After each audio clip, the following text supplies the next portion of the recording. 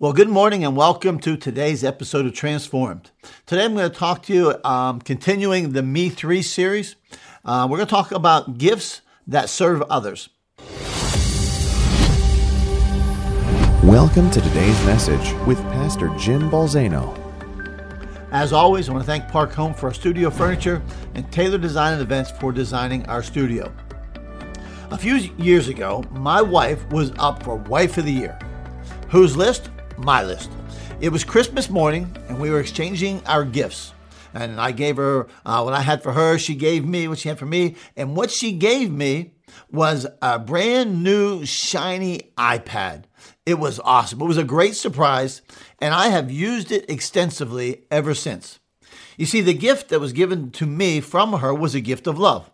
Her love for me caused her to want to bless me and give me the gift. The gift she gave became a tool in my hand. I have several Bibles on it. I've got a lot of electronic books on it. I use it for research and email and a variety of other work-related functions. And although it was a gift given to me out of her love, it became a tool in my hand that helps me serve others. You know, God gives gifts too. He gives them because he loves us and he loves his church. Like my iPad, those gifts are given to become tools in our hands for the kingdom of God. Peter wrote this. He said, as each man has received a special gift, employ it in serving one another as good stewards of manifold grace of God.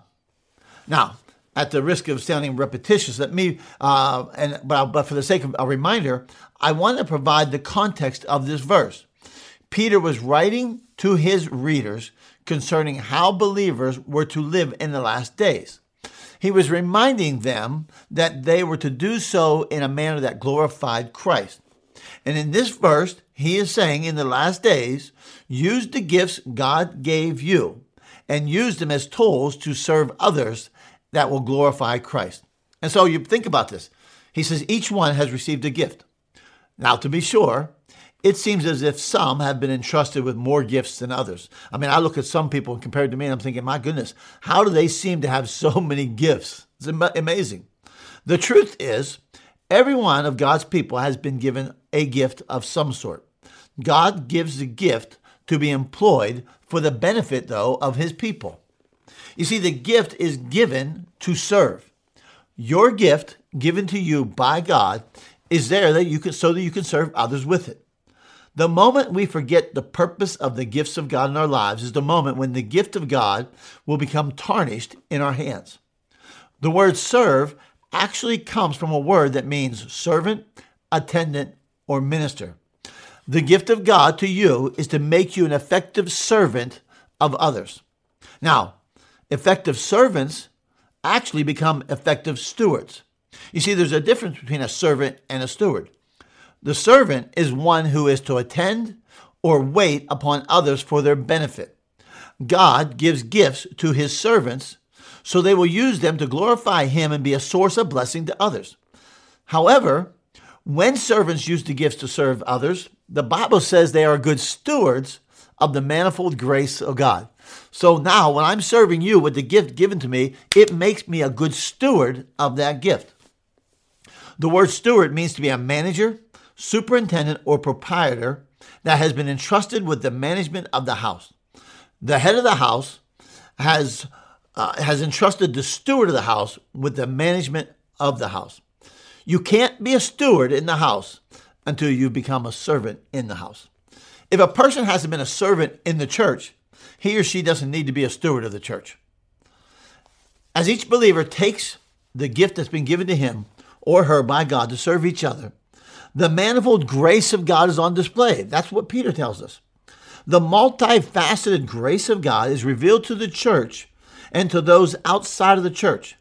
The word manifold means various colors. Now think about the ramifications of that verse. When you and I, as believers, are using the gifts of God given to us, we are allowing this beautiful array of God's splendor to be revealed both inside and outside of the church. It's like light breaking through the morning darkness. Our effective use of his gifts presents this color palette of the kingdom of God. It's vibrant. It's vivid. Its beautiful harmony of different shades, tones, and tints that reveal the majesty of heaven.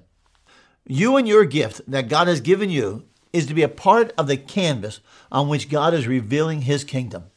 When you and your gift are missing, a crucial color is missing. The painting is incomplete because your gift is part of the landscape. The Bible is full of stories of men and women who were the recipients of the gift of God in their lives. Through the effective use of these gifts, they were able to be used by him to display his manifold grace to the world. These men and women are prime examples of what it means to live in a manner to glorify him. The use of the gifts God gave them was a fervent declaration that screamed, God first in my life. Through the operation of those gifts, they served others with a resounding proclamation of others second. Their sacrifice be used by him was an emphatic cry of me third. And let me encourage you, take your gift and use it to put God first, others second, and put yourself last. Have a great week.